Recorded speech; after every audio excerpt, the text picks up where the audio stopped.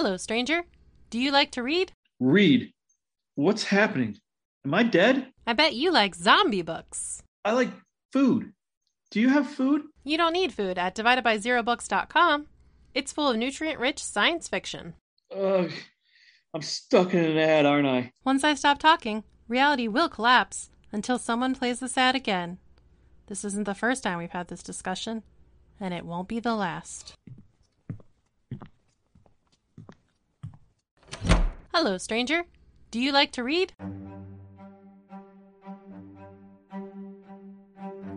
Once upon a timeline, there were 3 superheroes that protected the United States of North America.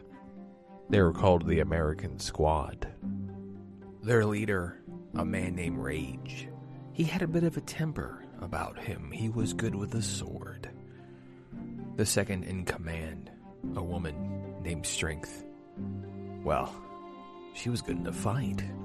And then there was the brains of the operation, a man simply known as Intelligence, who was smart enough to marry Strength, of course.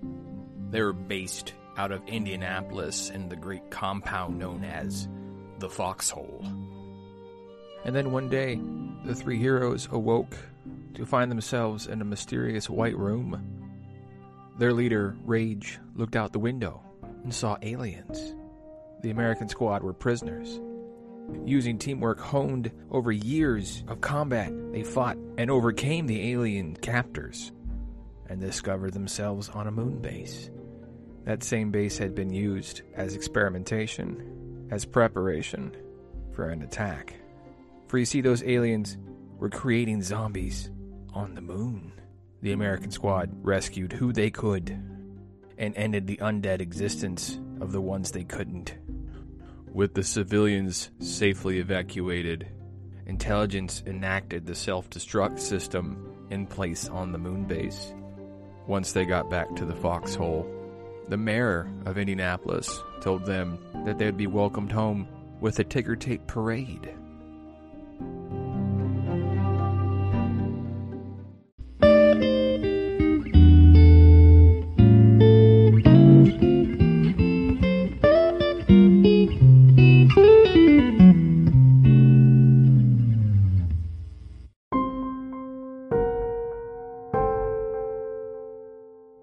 Intelligence stood at the podium, preparing to speak. He was given a script, but he could probably wing it. He was good at that. That sometimes bothered his wife. She liked things to be planned and orderly, but his hand just wouldn't stop shaking underneath the podium. He wanted to tell them all about the bodies, the smell. That with what the aliens had planned, if the American Squad was just one day later, the humans would have lost. But that was okay. They had enough time. Rage told him that it was mostly in his head, that all he had to do was just stuff it down. But then Intelligence remembered that the guy just barely kept it together, even during the best of times. So maybe he wasn't someone to go to for mental health questions. And then he turned to his wife, Strength. But strong as she was, he didn't want to burden her. But that was okay. After the speech, after the parades and the talk show appearances and the merchandising deals, Intelligence was going to step away from the American Squad for a while and just try to get his head right.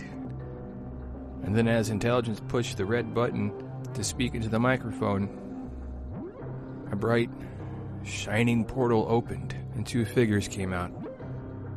And the funny thing was, Intelligence recognized them because he had studied alternate timelines all of his life. He knew the secret that time was like a tree. Sometimes it branches. He saw their faces. It was Strength and Rage from a different timeline, of course. They were covered in blood. Their faces, oh no, he saw the other faces, the undead faces, as they poured out of the portal. Intelligence stood there and watched, frozen, in time and stance, entranced. As zombies poured through the portal, there was too much. There was too many. There was 5,000 people in the crowd. They had half a second. There wasn't enough time.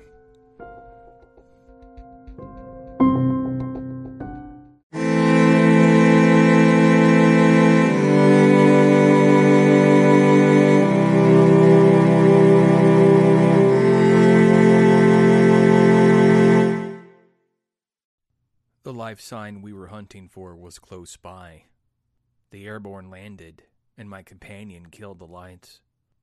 The parking lot was mostly empty, except for the occasional car with shattered windows and bloodied seats. My laser gun weightless in my holster, my holographic companion floating above me, glowing with strength, power, and light. 3 zombies made their way towards us. I began to turn the wheel towards them, but it locked up. I cannot be used as an offensive weapon. It's against my core programming. Is that why the wheel is frozen? It would put myself and my driver in danger, dummy. Let's do this the smart way and not get ourselves killed for no reason. This hippie nonsense is why your whole world is dead. So is yours. I shut off the car, got out of the driver's seat, and raised my pistol. After 3 quick headshots, I put it back in the holster and walked toward the building. As we got to the front door, I looked to the floating goddess above me and saw her tilt her head to the left. The lights turned on for the entire building. A black holographic screen popped up in front of my face, welcoming me to the Foxhole, home of America's heroes. I kept my pistol at the low ready and scanned the welcome lobby. Blood smeared on the couches. 4 dead bodies in a pile by the candy machine. Their heads were smashed in. All of the candy was gone. We walked down the hallway past the gift shop, and I saw a sign that said Wall of Justice. One picture showed a heroic-looking American that proclaimed, "Intelligence says only you can kill radical terrorists. Enlist today." I recognized the man who called himself Intelligence. He was dressed in green spandex, with red trunks on, and much more muscle than I remembered. Is that Winston? Then I heard that familiar old voice behind me. The man who named his son after me. The man I was training to take over my platoon before my world ended. The man whose head I sawed off. No, Rage is dead, and you're not the Zombie King either. How are there 3 of you? My hand began to twitch. The smell of blood. The sawing of flesh. No, that wasn't him. And it wasn't my Winston either. Hold it together. They call you Intelligence on this world? When they're feeling generous. You're from another timeline? The Zombie King destroyed my world too. We've been hunting him ever since. Oh, well, good luck with that, I guess. Then he turned away and walked into the gift shop. We followed him and saw a giant beer fridge. He opened the fridge, pulled out a beer, and cracked it open. All we have left is that stupid IPA. But if you drink enough, they all taste the same, right? Winston was talking more to himself than us. I could see his eyes glancing at us with suspicion as he wondered about his own mental state. How long have you been alone? Well, if you were a part of my imagination, you'd know how long. What if we're not? Then I'd say that you're an idiot for sticking around on this earth. You stuck around. Seemed like the smart move, because it turns out I was wrong. Rage, or you, he was the reckless one. That got him killed. Strength, she was the brave one. And that got her killed. And what does Intelligence get you? A dead wife.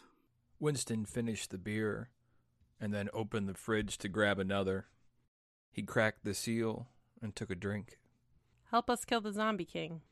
Or I'd just stay here, drink beer, and wait for the zombies to find me. I looked up to my floating holographic companion and saw her tilt her head to the left. You're getting a phone call. Then the phone in the gift shop started to ring. Winston walked over to pick it up. Hello? Winston? Winston pulled away the phone from his face, unable to process the voice. Her voice. His dead wife. Winston, you there? Winston took a deep breath. You're not my wife. And you're not my Winston, but that doesn't matter. If you're the zombie Nicole that destroyed the world, it kind of does. I'm the Nicole that still loves you. Is there someone with you? Yeah. Listen, I know we're not who we really want, but we're close enough, right? Where are you now?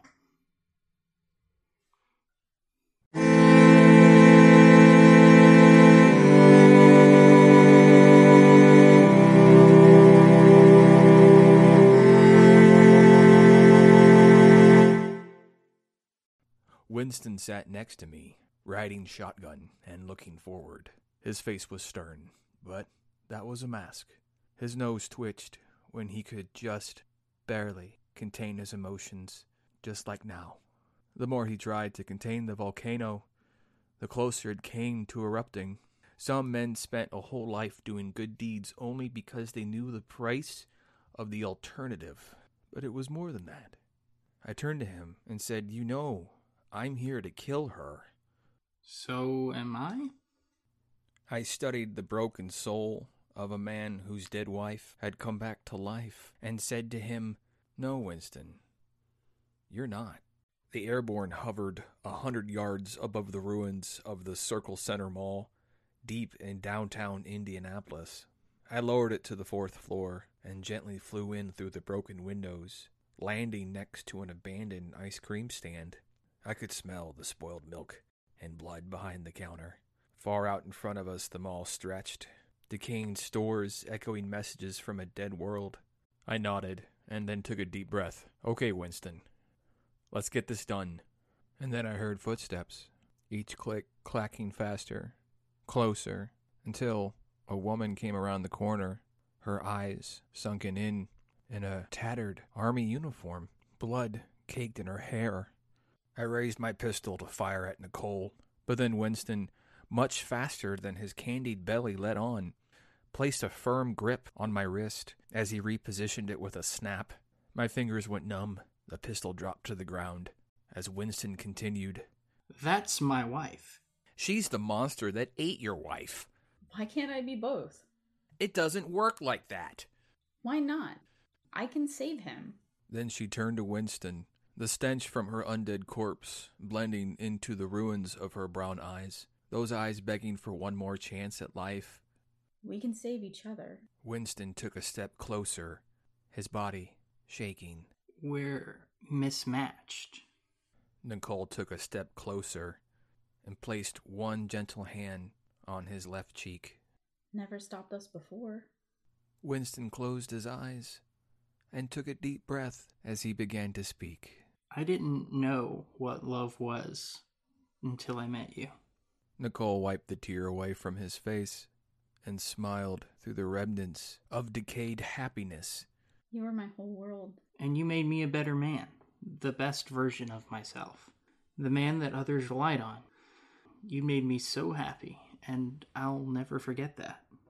Nicole took a step back, removing her hand. Wait. Don't do this. Don't say goodbye.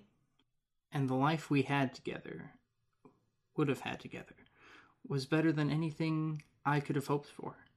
I just assumed dying in battle was the best thing that I could think of. You gave me something to live for.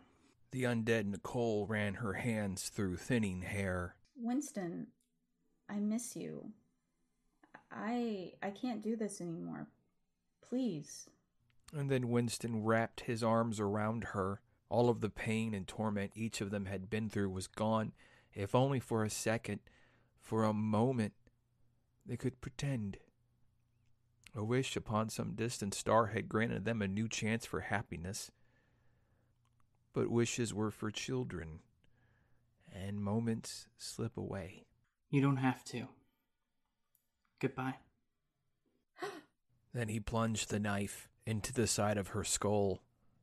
The ruins of her dead eyes betrayed a sense of gratitude for the mercy his blade provided.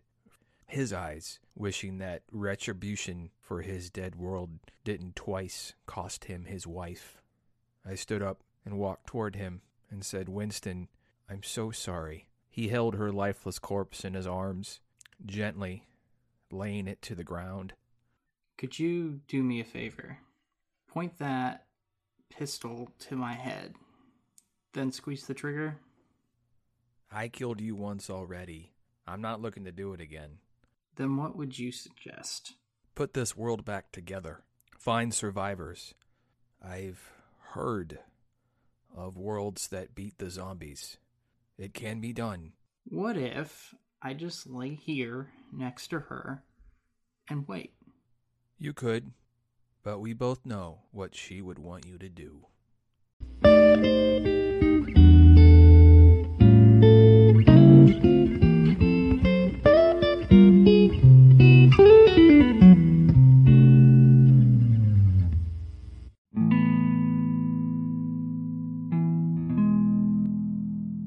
Agent Z and the Zombie Slayers was written, directed, and produced by Derwin Lester II. The character of Agent Z was portrayed by Derwin Lester II. All artificial intelligent voices were portrayed by Maggie Rose. Winston Carmichael was played by Matt Sweeney. Nicole Carmichael was played by Cassie Pourmokhtar.